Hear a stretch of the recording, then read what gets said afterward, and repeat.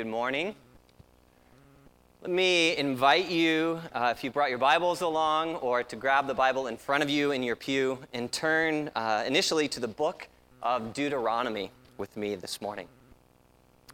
It's one of the first 5 books of Moses, so it's near the front of your Bibles if you're searching. And I mentioned last week that today we are sort of pausing for a while in our series on James. We made it through the first 3 chapters, and we're going to come back to James and finish chapter 4 and chapter 5 in January. So I know that's a little bit of a break, but we are going to come back. We are going to finish that book together. But this morning marks the next few months together that we really felt it would be valuable to take some time to talk about our core values at JCC. And this comes out of kind of a year-long process that we are in the midst of. Way back in the spring, we gathered together a team that we've been calling the Discovery Team. There are 7 of us, Pete and I, some deacons, some other members and leaders from the church. And we've been thinking about probably the big question we started with was, what's the mission God has for us as a church, as a people? What does he have uniquely and specifically for us to do and to be at JCC? And as we began to think about how we answer that question, it seemed like there was actually a question that preceded this idea about mission. Before we identify what we're to do as a church, I think we need to answer the question who we are as a church. And that another way of saying that is, what are our core values? What's our identity? What's in our DNA? What makes JCC uniquely this church body and family? And so one person who's written on leadership in the church has described core values in this way. The core values of a church or a ministry or an organization are the things that we should never change. Right? There's always going to be the process of change in pursuing mission, right? And continuing to go where God leads us. But our core values are the things we say, this is who we are. This is what defines us. These things have to be stewarded and held fast. They're the things that are precious and essential enough to us that they make the challenge and the losses and the difficulties of following in God in mission worth it. Right? They're the things that we keep coming back to. And so for the last 6 months, this Discovery Team that we've been working with has spent most of our time trying to identify these core values. And we've tried to do that by talking with many of you. We've spent extensive time talking with each other. We've spent extensive time digging into the scriptures and asking ourselves, what does the Word of God value for us as a people? And so as part of that ongoing process, we've arrived at what we feel like are 4 core values that describe who we want to be, who we want to hold fast to being at JCC.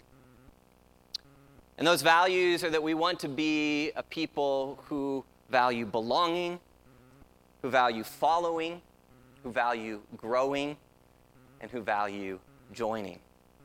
Belonging to God, our Father, and the family that he's called and created, pulled together. A people who value following Jesus into lifelong discipleship. A people who value growing into spiritual maturity through the help of the Holy Spirit. And a people who value joining God's mission in the world where he is at work. And so between now and Thanksgiving, we're going to take 2 Sundays, 2 weeks to sort of drill down into each one of these 4 values. We're going to invite you to sort of take them out for a test drive. Take them out of the box and play with them a little bit and see whether they seem to define or express what you also believe is core about the kind of church family you desire to belong to. I've printed off, and hopefully as you came in today, you got this kind of long rectangular sheet of paper. That is a guide that you can take home. You can work through those questions on your own, but that resource is really designed to unpack these values, to get them out and talk about them in a group setting. So if you're in a small group, it would be great to make use of those in that small group setting. If you're not part of a small group, you're certainly welcome to jump into one in this season. Or you can find the people that you're close to and sort of have your own discussion, maybe share a meal together and break into these deeper discussions. They'll be coming out every 2 weeks. We'll give you another one of those focused on the next value. To make the most of our time today, though, I want to jump right into the first of those 4 values. That we desire to be a people whose core values include belonging. Belonging to God our Father and the family He's created and called together. I was reflecting with my family yesterday. Our daughter Josie had dug up an old journal. They were over in New York with family this week, and she found an old journal from several years ago that she was writing. She was 5 or 6 years old at the time. And we discovered that actually yesterday marked the 6-year anniversary of when our family got on an airplane, and we effectively relocated where our family would belong from now on. 6 years ago, we got on an airplane in Shanghai, and we flew back to North America. And we left behind what had been our primary home in China for over 10 years. And we arrived in the U.S. looking for a place to call home, for a place to belong to. And the Lord directed us and led us here to Jericho. So belonging is something I deeply value at a personal level. Belonging is something I know I need personally, and I know my family needs. Right? We need to belong so that we might stay connected to the mission God has for us. And I also believe that belonging is essential to us as a church family.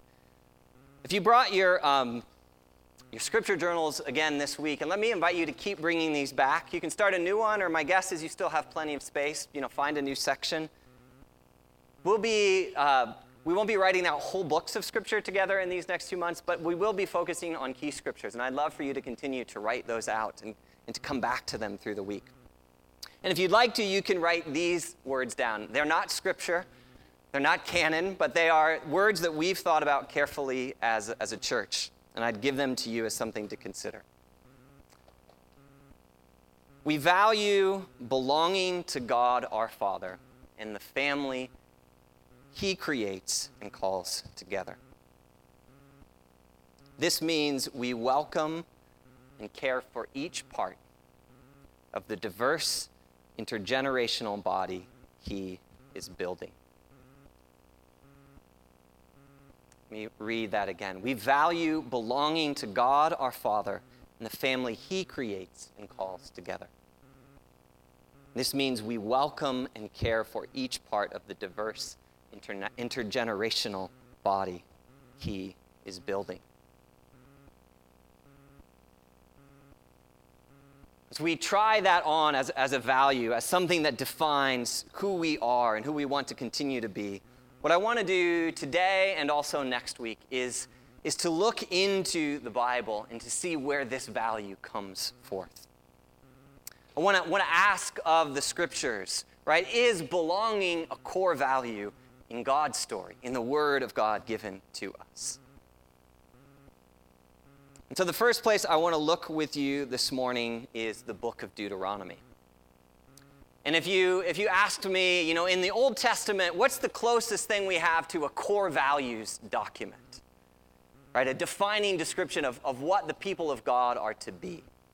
Right? Deuteronomy might well be that book, that core values section. And if you remember the context of Deuteronomy, it comes just on the precipice of the people of God, the people of Israel. They've been wandering in the desert for 40 years. They're a nation of former slaves, delivered by God, rescued by him, and led now to the border of Canaan, border of the promised land. And as they prepare to enter and receive that land, right, Deuteronomy is the rehearsal of the law, the rehearsal of both all that God has done to bring them to that point, but also all that God intends and desires to do for them as they enter the land. Deuteronomy is about allowing the memory of what God has done to shape who they become, what their mission will be into the future. I think one of the core values in Deuteronomy that the Lord expresses is to this people. He says, no matter where you go, no matter where you dwell, no matter what happens in this new land, your primary place of belonging is with God, is in his presence. So let me open to the word of God this morning, Deuteronomy 32. Let me pray for us as we do that.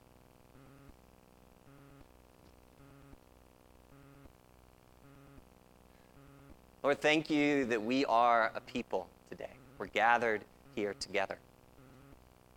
Thank you for the grace to be gathered in person. Lord, we do not take that lightly. We give you thanks for that. And we give you thanks for your word that defines us. We want to be shaped by what your word says people is to be. We want to value what you value above all else. So Lord, as I teach, may the words of my mouth, may the meditations of all our hearts be pleasing in your sight. It's in Jesus' mighty name we pray. Amen. So we're opening up in the middle of a book, which is always a dangerous thing to do because I'm not giving you much context, right? We haven't been moving through Deuteronomy. But let me give you this as a bit of an intro to where we're opening up to. Again, I've given you a little bit of the context of what's happening in Israel when the book of Deuteronomy is given to this people. And one of the major topics throughout Deuteronomy is this idea that the Lord is blessing Israel with an incredible gift. God has prepared a new place, a new home, a new land for them to take possession of. And that phrase is reiterated throughout Deuteronomy. You're going to enter the land and take possession of it. But on several occasions in Deuteronomy, the Lord says, your possession of the land, your reception of this gift hinges on one critical condition. That in the same way this new land will be given to you and will belong to you, the people who live in that land must belong to me, the Lord says. The land will be your possession. You will be my possession, the Lord says. And he even says that the people of Israel will be his segelah. In Hebrew, the word means his treasured possession, the thing that he loves more than anything else. And so here in chapter 32, this actually comes in the midst of a reminder. It's the Lord looking ahead to a time when they will be tested as a people, when they'll be tempted to forget how they came to be a people, what brought them into this land, what gifted it to them in the first place. And in chapter 32, starting in verse 9, the Lord urges them in those moments of testing to remember their identity. They are firstly a people who belong to Yahweh. Let me read verses 9, 10, and 11 in chapter 32. And if you're wanting to copy something out, let me invite you to at least copy verse 9 down. You can copy the whole thing if you like, but you can focus on verse 9. Verse 9, for the Lord's portion is his people, Jacob his allotted inheritance. In a desert land he found him, in a barren and howling waste. He shielded him and cared for him. He guarded him as the apple of his eye. Like an eagle that stirs up its nest and hovers over its young, like an eagle that spreads its wings to catch them and carries them aloft. This is who the Lord is. This is what he's done. The name Jacob here, of course, is referring to the people of Israel, to their ancestry, and who they are and how they became a people. And these 3 verses, I think, present a truth that each and every one of us need to know deep in our bones. We need to carry this truth around with us. Verse 9 says, out of all the things that God created, right? He's the Lord of heaven and earth. There's nothing made that he did not make. Out of all the things God created, there's only one thing the Lord has set aside and said, this bit is especially for me. Verse 9 says God's portion in creation, his allotted inheritance. What God passionately claims as his own is not a temple, it's not a mountain, it's not a building somewhere, it's not a piece of real estate. It's a people that he can call his very own. The Lord's portion is his people. And because that's God's overwhelming desire, verses 10 and 11 express a choice on God's part to go out and find that people, to locate them, to search out those who might belong to him. But notice in verse 10 where God decides to look. Right? If you're looking for a special, a treasured people to belong to you, where would you go searching? Well, verse 10 tells us that God heads into desert wastelands. God heads into places where a people are dwelling, but no one could rightly call these kinds of places home. God goes out searching for people who are lost and for people who have nowhere else to belong. That's where God searches. I wonder if that's ever been your experience. When have you needed a place to belong? When have you been lost? When have you been without a home? I've heard many of you share with me stories about how you came to JCC and how you may have come here in the middle of or just on the heels of a difficult season in your life. Maybe you came here after a painful experience in another church community. Or maybe you came here at a time when you were deeply hungry for a greater sense of spiritual community and connection. And by God's grace, this became a place where you felt known, where you felt found, a place where you could belong. You discovered a kind of family here. I've also heard from others of you here how you have come similarly searching for that kind of belonging, for that kind of connection. But it's been harder than expected. For some of us, it's been harder to break into what feels familiar to everybody else. It's felt harder to feel known or valued or connected to the life of this place. So let me say, for a church like ours, for those of us who most enjoy a sense of belonging here, we must always remember, as part of our core identity and value, how we extend that circle of belonging to those who are still looking for that place, still searching. And we do that because that is how our God operates. Look with me at the end of verse 10.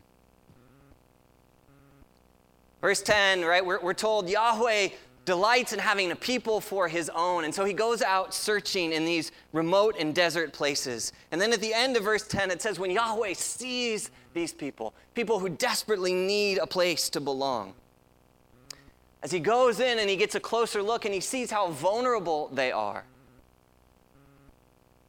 Yahweh begins to shield them. He begins to care for them. Yahweh is moved with love for them. And Yahweh says, to those who have nowhere else to belong, you will belong to me. You will be my treasured possession. You will be the apple of my eye, as precious as my own sight is to me, God says. And then in verse 11, we get one of my favorite images about belonging in the scriptures. It says that Yahweh invites this desolate people, this scattered people, to come under his wings. And the metaphor here is like a mother raptor, an eagle, some kind of bird with an incredible wingspan. It spreads its wings so that we might take shelter under them. God uses his wings. He stirs those who belong to him from their nest, and he provokes them to fly beside himself. And even as we begin to follow him, he spreads his wings beneath us, the text says, lest we should falter, that he might bear us up. It's under the protective strength of Yahweh's wings that we find space to belong. We are free to belong, free to be chosen, free to feel at home. And so at JCC, as we think about people who are charged with stewarding this value, that we belong to God, we have to know that we are people the Lord has chosen. That's an act of mercy. That's an act of grace. That we cannot be a place of belonging for others until we know we belong to God himself. That we're his inheritance. That we, in coming to him under his wings, that's where our story begins. You and I belong to God. So that image of belonging under Yahweh's wings is one that's not only in Deuteronomy, it actually showed up earlier in the book of Exodus, and it comes again as a refrain throughout Scripture. What it means to be God's people is that we shelter, we take refuge under his wings. And so I want to finish this morning by looking at one more example of that phrase, and it comes in Psalm 36. Now, interestingly enough, if you turn with me there now to Psalm 36, you'll notice that the first 4 verses of that psalm, which we're not going to take the time to read, are actually the prayer. They express the struggle of someone who doesn't feel like they belong very much. Someone who's discouraged by all the kind of wickedness and brokenness and deceit they see in the world around them. And they don't feel like there are people that they are known by or safe to be known by. They feel, in some ways, uprooted and unsure. But then beginning here in verse 5, the psalm remembers a place where they do belong. They remember the powerful sense of belonging they have in the house of the Lord. Look with me at verses 5 through 8. And if you want to zero in on something to copy verses 7 and 8 this morning. Psalm 36, verse 5. But your love, Lord, your love reaches to the heavens, your faithfulness to the skies. Your righteousness is like the highest mountains, your justice like the great deep. You, Lord, preserve both people and animals. It's that idea of protection again. Verse 7, how priceless is your unfailing love, O God. people take refuge in the shadow of your wings. They feast on the abundance of your house. You give them drink from your river of delights. How priceless is your unfailing love, O God. People take refuge in the shadow of your wings.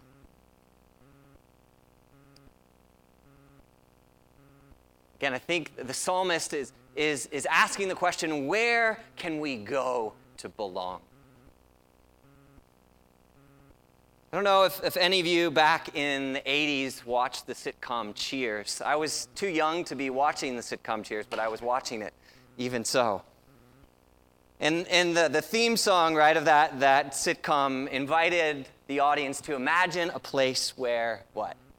Everybody knows your name. See? We all know it. Better than we know the Psalms, probably. We know the Cheers theme song. A place where everyone knows your name. Right? For most of us, that's probably not an old pub in downtown Boston. But I wonder, is there somewhere you go? Is there somewhere when you step through the door, when you sit down in a certain spot, that you know you belong? Is there a place where you feel full permission to just be yourself in that place? Maybe it's a place you can go still. Maybe it's a place you used to go in your childhood. Maybe it's the home you grew up in. Maybe it was a grandparent's house. Maybe it's a summer camp on the lake. Maybe it's a kitchen table somewhere. For the psalmist, that place where he could go and he knew that he belonged there was the temple of the Lord. This is a song of ascent. It's not in the back of the Psalms of Ascent, but it's a song that would be sung as people would go up to the house or into the house of the Lord. An entry psalm. Psalm 36 then is a song for the people of God to remember what it's like to be there, what it's like to step into the presence of God's own house. An Old Testament commentator, Derek Kidner, says of verses 5 through 8, he says that in God's presence there's, quote, a whole world to explore. There's a broad place to be brought into. It's unsearchable, it's impregnable, it's inexhaustible. And yet, for all of that, it's welcoming and hospitable. And the psalmist says when we step into the love of God, that the sky is the limit. The psalmist says when we gaze upon the formidable goodness and righteousness of God, they're as vast as the ocean. They're as majestic as a mountain range. And in verse 7, the psalmist says, despite whatever loneliness or hostility we meet in the world around us, we can always go up to the house of the Lord and find a grateful people gathered there. People who have come to take refuge in the shadow of God's wings. God always extends the invitation to come and belong with him in his house. And in verse 8, it says that when God extends that invitation, when people come and they gather together, and when they begin to experience a deep sense of belonging to God and to one another, what happens? What do? They feast, they eat together. Right? When you hang out with your best friends, with the people you're closest to, right? You get out the best food you have, the best drink, the best dessert you can supply, and you put it all out on the table. That's what God's people do in his house. I wasn't here 120 years ago when they started the chicken pie supper, but I'm guessing that felt like a belonging kind of meal. Right? A celebration of what it meant to be God's people gathered and feasting in his house. Someone recently told me about a tradition in their family and how when they were a kid, every Sunday afternoon, they went to their grandmother's house, who prepared this big meal every week at the same time. And their cousins would come, and their aunts and uncles, and no matter what happened, no matter what else was going on in life at that time, that feast, that Sunday afternoon feast, was always something you could count on. It was always something you could look forward to. It was a time when everyone in this big family sat down beside each other in one house because they belonged to one family. And that's the image we have here in verse 8. It says God opens his home up to us. He puts us around his table. He breaks into his expansive pantry and wine cellars. And he says, feast on the abundance of my house. Drink from the river of my delights. And this isn't an isolated incident. If you look throughout Scripture, wherever we find God dwelling with the people he's created, dwelling among the people who belong to him, there's always food nearby. It was true in the garden, right? The abundance of fruitfulness that surrounded Adam and Eve. It was true at the tabernacle and in the temple. There was always food on hand, food being offered, food being enjoyed. And it's true in the meals that Jesus shares over and over in the Gospels with his disciples. So here's my challenge for you this week. If you want to find out what it feels like to belong, what it looks like to practice belonging, I want you to think about a specific meal you love. A specific meal that carries a strong sense of belonging for you. Right? The tastes, the smells, whatever maybe the ambiance of that meal is. And then I want you to look on the October part of your calendar and pick a day where you're going to prepare that meal. Write it down on the calendar. Pick a day when you have adequate time to actually prepare and get ready for that meal. And then I want you to pray about who you'd like to share the table with you that day. Who might be blessed by knowing they belong with you? They belong with you enough to sit at your table and enjoy that meal. And in a couple weeks, I'm going to ask you how it went, what it was like. What was that experience like for you and for those you chose to include in that space of belonging? And I challenge you to do that because when we do that, when we choose to make space for others to sit at our table, we're doing exactly what our God does for us. With that in mind, I want to invite you to share a meal with me this morning. It's a meal that's offered to any and to every person who desires to belong to God, to belong in the sonship of Jesus Christ. It's a meal of God's finest bread and wine. It's the meal of his broken body and his blood shed for us.